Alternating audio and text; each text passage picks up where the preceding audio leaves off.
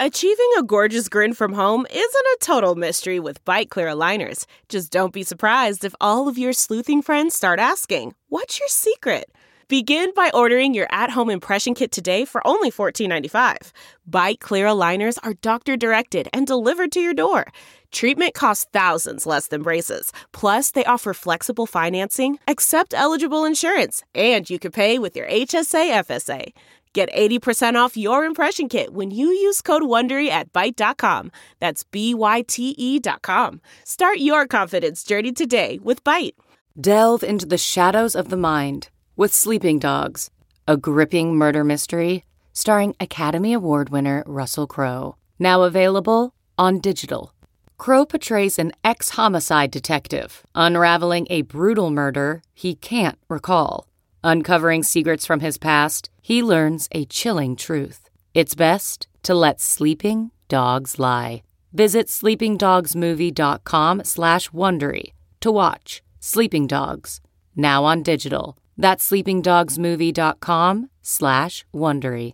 This episode is sponsored by Minima.Global and Circle.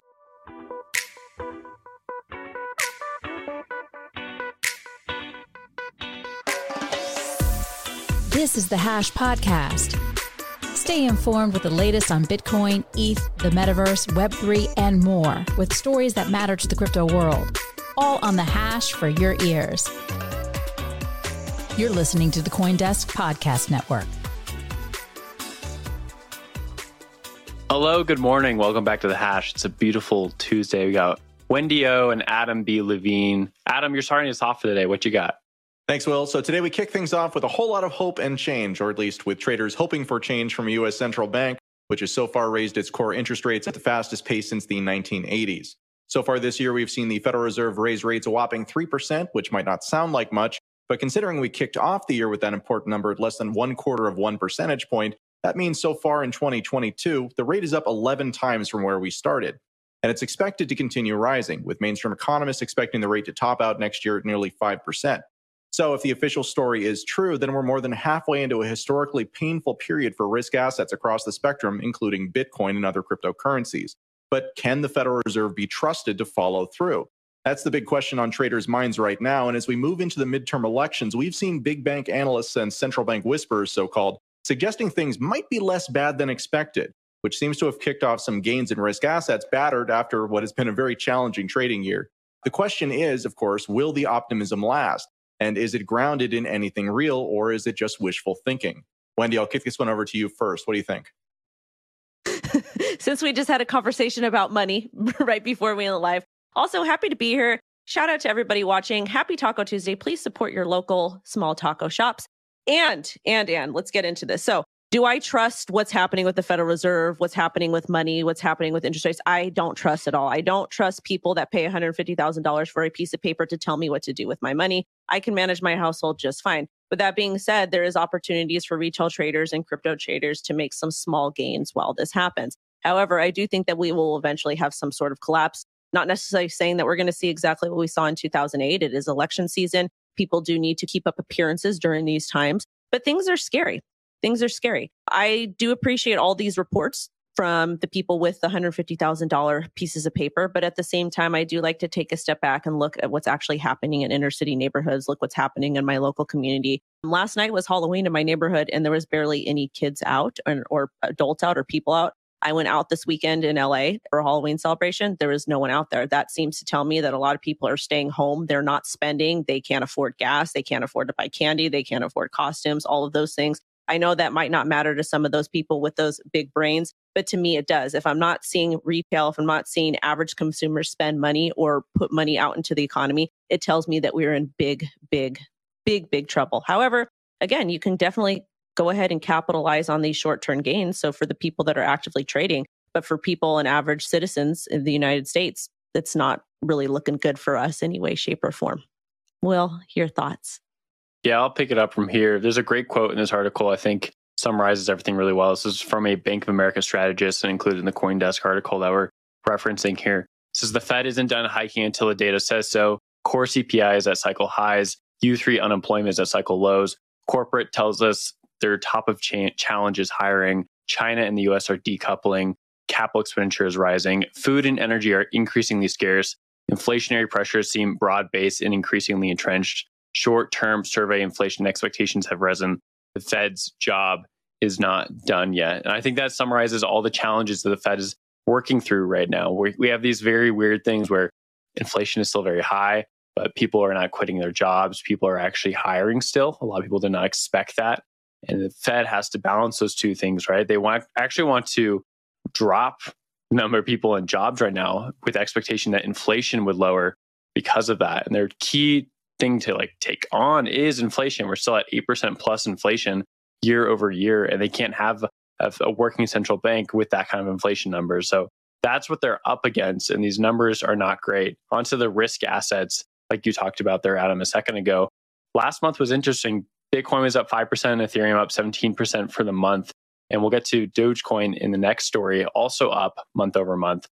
Weird to see those pump, but also at the same time, we're seeing the Fed sort of pivot a little bit, which is giving traders and other people in capital markets a little bit less concern, right? So they are talking about moving all the way to 5% interest rates. Well, they might back off a little bit. Now expectations are 4.8%. That might not seem like a lot, only a 0.2% difference, but it actually sort of is. It sort of says, hey, there's some changes coming to the Fed's perspective. We might go under that target rate of 5% everyone's been talking about. And the next challenges will be, does the Fed continue to raise? And if it does continue to raise, is there going to be a point where they stick the landing and just stay pat? And once you sort of have a good interest rate, then everyone can work with that, right? Over the last 6-9 months, the most challenging part for every business has been the cost of borrowing money has been going up every single month. And it's very hard to plan with that, right? I'm going to the bank one month and they're saying 5% interest. The next month they say 10% interest. How do I make a good business decision? So if the Fed can stick this landing, then I think we'll see a better landscape for assets out there, including Bitcoin, or at least that's the hope. And I think that's why we're seeing a lot of that being priced into the market. Adam, I'll hand it over to you for final thoughts. Yeah, so I think that again, what you just said there is a really good summary of kind of what the mainline narrative is right now around all of this stuff. I think the reality is a little bit more complicated. First off, when it comes to central banks, this is effectively a confidence game, right? So it doesn't really matter where the rates are as far as what the central bank is trying to achieve. What they really want is they want people to stop taking gigantic risks, which they very much have incentivized over the last dozen years for them to take. They've basically made it the only sane trading strategy. And now they're trying to unwind that because the consequences of that, along with propping up markets, effectively putting their thumb on the scale and trying to make it so that markets are up only, which they succeeded at for quite some time, has now caused the overproduction of money, which has now led to all of these different inflation problems. The biggest problem with inflation is actually around expectations, right? It's not what are prices doing today, it's what do people think prices will do tomorrow. The other thing is that the inflation rate is, again, tied to the kind of jobless rate. And again, all of these numbers are so totally massaged. I won't even get into that right now. But the challenge, so I read an article the other day talking about how although unemployment is quite low, productivity has shrunk by more than really any time over the last 20 years over the course of the last year, which means that people are showing up for work, but they're not actually doing stuff that is productive. That's a big problem because a lot of these things really require, again, for inflation to for new money going into a system to be useful, the productivity has to rise in accord with that. And we're seeing kind of the opposite against all of these things. So it's a very complicated situation. But the one thing that we know is that these people actually don't know what they're doing. They're making it up as they go along. They're not good at their jobs. And unfortunately for all of us, that has become increasingly unignorable in a world that is just awash with bad decisions at the highest levels of leadership. Wendy? I kind of just want to close this off and talk about when you said the word productivity. When we're talking about that, we also have to, because I have a healthcare background. I worked in infectious disease, HIV/AIDS for 7 years before I did the crypto stuff. We need to take a look at what just happened the last 2 years. We're in this big panorama. A lot of people's morale was absolutely destroyed. It had a really big impact on our kids. It had a big impact on society. Human beings are not meant to be confined to an area. And we see this with people that have done a long time in prison, or they've been captured, or they've been when they've become free. They have a hard time kind of adapting back into society. So I think that's something important to note, is that the American people, or people that are going back in the workforce, are not having an easy time segueing back in. I don't have the statistics with me, But I think that's something that does need to be accounted for in productivity, because Americans are just not able to produce the way that they were prior to the panorama. And I felt that was important to give to the conversation. Totally. Let's talk more about more risky assets. So let's talk about Dogecoin, which is back in the news. Elon Musk, he did something. He took over Twitter, and now Dogecoin is pumping. It's up over 100% for the month of October, which is pretty notable. Pretty cool to see Dogecoin back in the news cycle. Feels like 2021 again. Dogecoin, of course, is like a meme token. It doesn't really mean much out there besides, hey, I want to trade it. I want to get liquidated when I play with derivatives, or I just want to play it on Robinhood. That's what it's there for. Now we might see some integrations into Twitter in the future. People are kind of speculating about that. We got a nice tweet from Elon with a Shiba Inu, the token dog of the token currency, if you will. And that made it onto his Twitter feed yesterday, and sparking a little more rumors about what Dogecoin could mean for the Twitter ecosystem. Wendy, I want to throw this one over to you. This meme will never die. I think we'll probably be talking about it a year from now, and then 5 years from now, and so on. I think that it's exciting. I'm excited to see people be able to make money, especially retail traders, especially people with not a lot of capital. This is what crypto is about. It's about fun. It's about making money, but it's also about taking profits and practicing risk management. So if you're somebody who's invested in Dogecoin, I highly recommend you take a look at your trading or investing plan and, maybe consider taking some profits. It's always good to take profits and not get caught holding the bag. So this is good news for, I think, Web3 in general, that Elon Musk has taken over Twitter. As far as Dogecoin goes, it did start off as a meme token, but it's kind of looking like it does potentially have some sort of utility other than just doing P2P transactions. So it's exciting. It's fun. We don't know what the future holds. This definitely is not giving me 2021, 2020 vibes, because we are in a full-blown bear market and just kind of going sideways. I think we're at like 140 plus days. I don't think that we're going to see, I feel like the next run we're going to see is going to be driven by NFTs. But at the same time, have fun, play the markets, and please don't use leverage. There's no need to use leverage. No, leverage long Dogecoin. Yeah, that's good advice. Yeah, I mean, money is a meme, right? So like when you look at something like Dogecoin, it's kind of like the purest expression, right? Of like a lot of things that really drive these types of things. Like we dress up, the US dollar with all kinds of fancy symbols. We put all sorts of things on it that say that, hey, you can trust this definitely because you can always exchange $1 for another dollar, which is what the notes actually say these days. It used to be gold.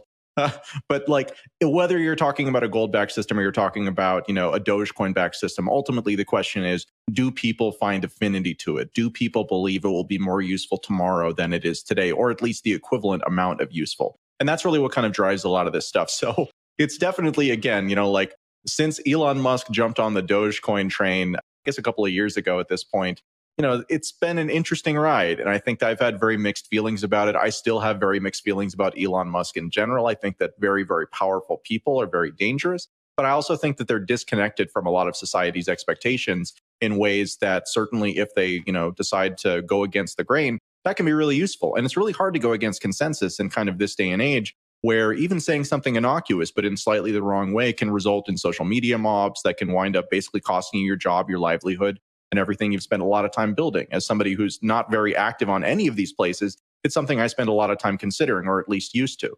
These days, I think that, again, like it's mostly just interesting to kind of watch how all this stuff is developing and to see kind of what happens if the monopoly gets broken, not just on money, but on something like conversation, on discussion.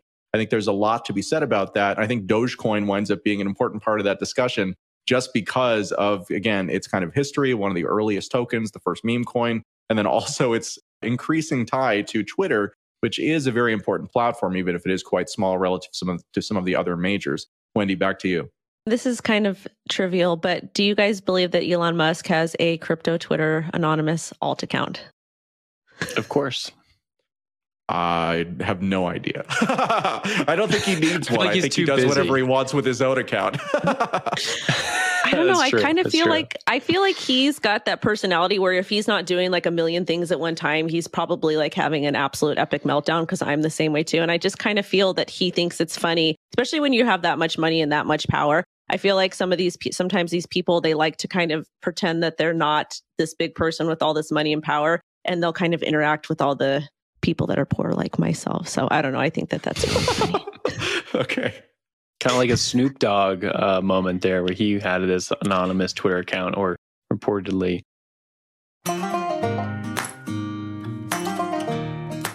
So here's a big question. What's the most important thing about crypto? It's not transactions per second, it's not convenience, and it's not even smart contracts. It's decentralization to achieve censorship resistance so we can all be free. Minima is a new Layer 1 blockchain designed to run in full on a smartphone so that anyone can participate in building Minima's decentralized network as an equal. Join over 300,000 Minima node runners on the incentive program today to start earning Minima every day until mainnet launch. Get started at minima.global.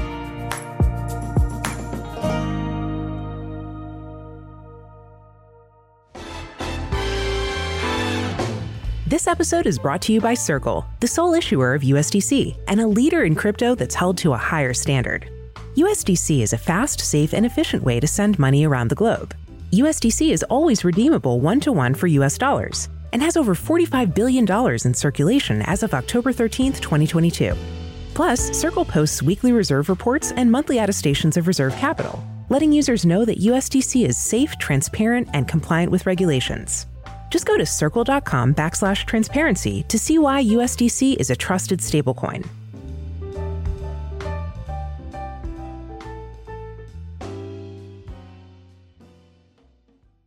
But let's move on to the next subject, talk about NFTs and Immutable X. Wendy, over to you. I'm excited about this, guys. And the reason why I'm excited about it is because I am very, very confident that the next bull run will be brought in by NFTs. And this is kind of an epic story that GameStop NFT marketplace goes live on blockchain Immutable X. Do I like Immutable X? I'm kind of indifferent about it, but it's really cool to see that how GameStop has evolved from this product, their service that wasn't really doing well, was going to completely go away. And then they had that whole Wall Street Bets thing that happened. Then they're like, you know what? We love the power of crypto. We love the ethos. We're going to merge over into the blockchain world. But apparently the platform launched finally, and the partnership was announced back in February.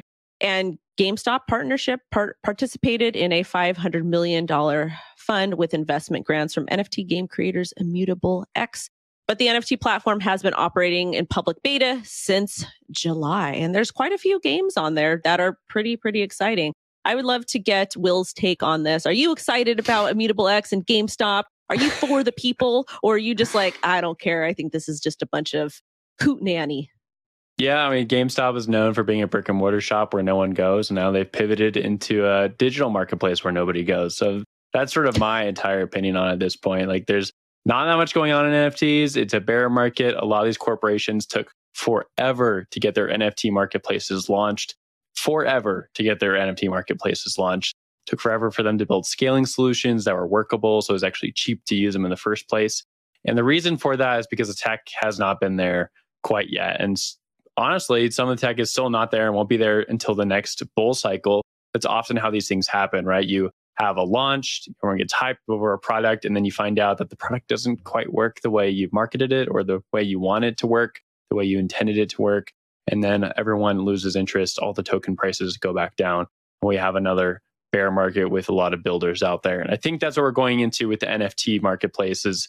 I think they all need like a little consolidation and a little time to work on their product before going back. That's what we're seeing when we look at all these NFT marketplaces. There's the race to the bottom with fees, getting rid of royalties, adding new integrations. I think that's what we're going to see for a little bit going forward. As for the GameStop news, I don't know. I'm a little bearish on GameStop. I think they've just been rotating from meme to meme ever since that Wall Street Bets moment they had a few years ago. Adam, I'm going to throw it over to you, get your take on the story.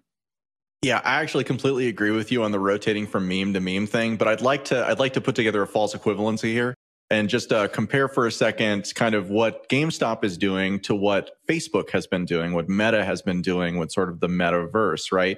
These are both companies that had core business lines that are very different from the thing that they're working on right now. And I think the contrast between the two is quite interesting insofar as that, you know, GameStop came into this moment very, very weak. As you said, it's notorious for being a brick and mortar store where nobody goes in an age of sort of digital delivery and stuff like that. When I moved up to Oregon, I got, 500 megabit per second internet. And it's like, wow, I'm never going to a store again. But I did recently, actually, to finally pick up a PlayStation 5 because I couldn't find it anywhere else. And so I went and I finally picked one up after like a year and a half after it came out. So that was my first time going to GameStop in a long time. But contrast that against, against what we've seen out of Meta, who are making a very long-term, very speculative bet on this kind of amorphous concept that we call the metaverse. And again, like, it's not to say that metaverse won't be a thing, but it is to say that so far, it's not much of a thing. Most of the biggest projects that are out there don't really have many people who are using them. And if you look around, there are just there's got to be more than 1,000 different metaverse platforms at this point and technologies in one form or fashion that exist to serve a space that doesn't really exist yet. It reminds me a lot of virtual reality, which of course is another component of the metaverse. I've been an early adopter of all these technologies. Typically, that's a pretty lonely experience. Aren't a lot of people there in this stuff because it just doesn't make sense for normal people yet. So again, like, GameStop made a much safer bet here by going after something that was clearly trendy and clearly that there was money for, and that was what they needed. And so again, like, I think that bet is serving them a lot better than, the 75, 72%, whatever kind of loss Meta has so far logged, since they embarked on this path, coming from a real high point in their, platform and in their just power, and just diminishing all of that so rapidly, making this bet on something that might wind up to make them, rich geniuses, or they might wind up being, dumb idiots. And right now it's looking a lot more like the dumb idiot thing. Wendy? But really considering the current landscape of the economy, like, we're in this recession, people don't necessarily have additional income to spend on this stuff. Like, what other option did GameStop have? Like, they're a brick and mortar store. Nobody's going into brick and mortar stores. We came out of the panorama. Nobody was supposed to be out for like 2 years or whatever it was. So really, what other option did they have? They could have shut down shop, or they could have, gone out there and fight. And I think that's what they're doing. As far as Facebook goes, merging over to Meta, same with them. Like, people are starting to wake up to what is actually happening on social media about the terms of services. We have this big platform like TikTok that has completely taken so much of that market share from Facebook. And I feel like a lot of these companies did essentially have to pivot to keep afloat. And if Facebook didn't make this bet or this jump over into the metaverse, where else would they have gone? Like, it's an absolutely terrible platform. There's a lot of censorship. They steal your data. And I don't know. Will, your thoughts? Okay, I'm going to take one shot at you before we end the show here. I think Immutable X and GameStop, we know it's a meme story because of what GameStop did. Once they got this token allocation for Immutable X, they actually dumped most of it for $47 million. This was back in February. And they were the dumpers. They sold all the token allocations they had for Immutable X and then continued working on the partnership. They sold at the highs on everyone else in the market. So it's like, if that's your project, then why are you dumping all the tokens? Shouldn't you be holding those in the hopes of building out your ecosystem and using those tokens for allocations, for grants? But we didn't see that, right? And so that sort of action only implies to me that they were in it for the memes. They were in it for the rotation. They were in it to bump up their stock price even. That was a very possible reason to have some sort of NFT integration. We've seen a lot of that over the years, where company that's listed on a public exchange like the NASDAQ will go and work with some sort of blockchain technology or other application out there, increase its stock, and then cash out a little bit, give itself a little bit more cushion. So yes, we don't really know what the alternatives were for business lines for GameStop, but at the same time, this one didn't really seem like anything. And the markets are kind of close for NFTs at this point in the market. Wendy, I'll give it back to you right before we close, though, in case you have any departing words.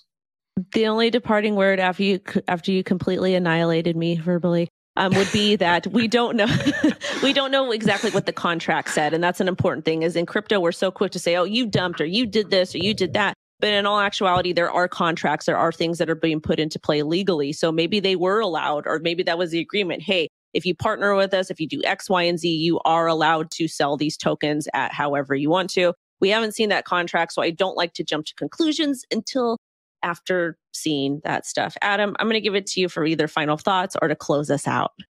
Yeah, so I don't need to see the contract. All of the stories that we've talked about today, almost everything that we talk about on this show in general, it's all about money or it's all about power. And this time, it's definitely all about the money. Back to you, Will.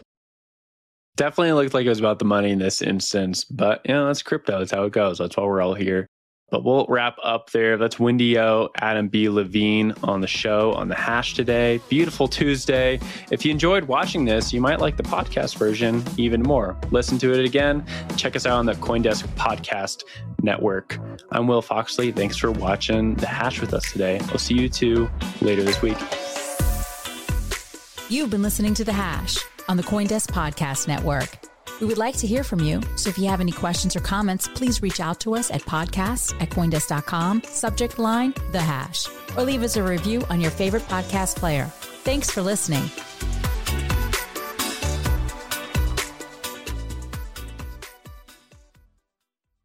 Look around. You can find cars like these on AutoTrader. New cars, used cars, electric cars, maybe even flying cars. Okay, no flying cars, but as soon as they get invented, they'll be on AutoTrader. Just you wait. AutoTrader.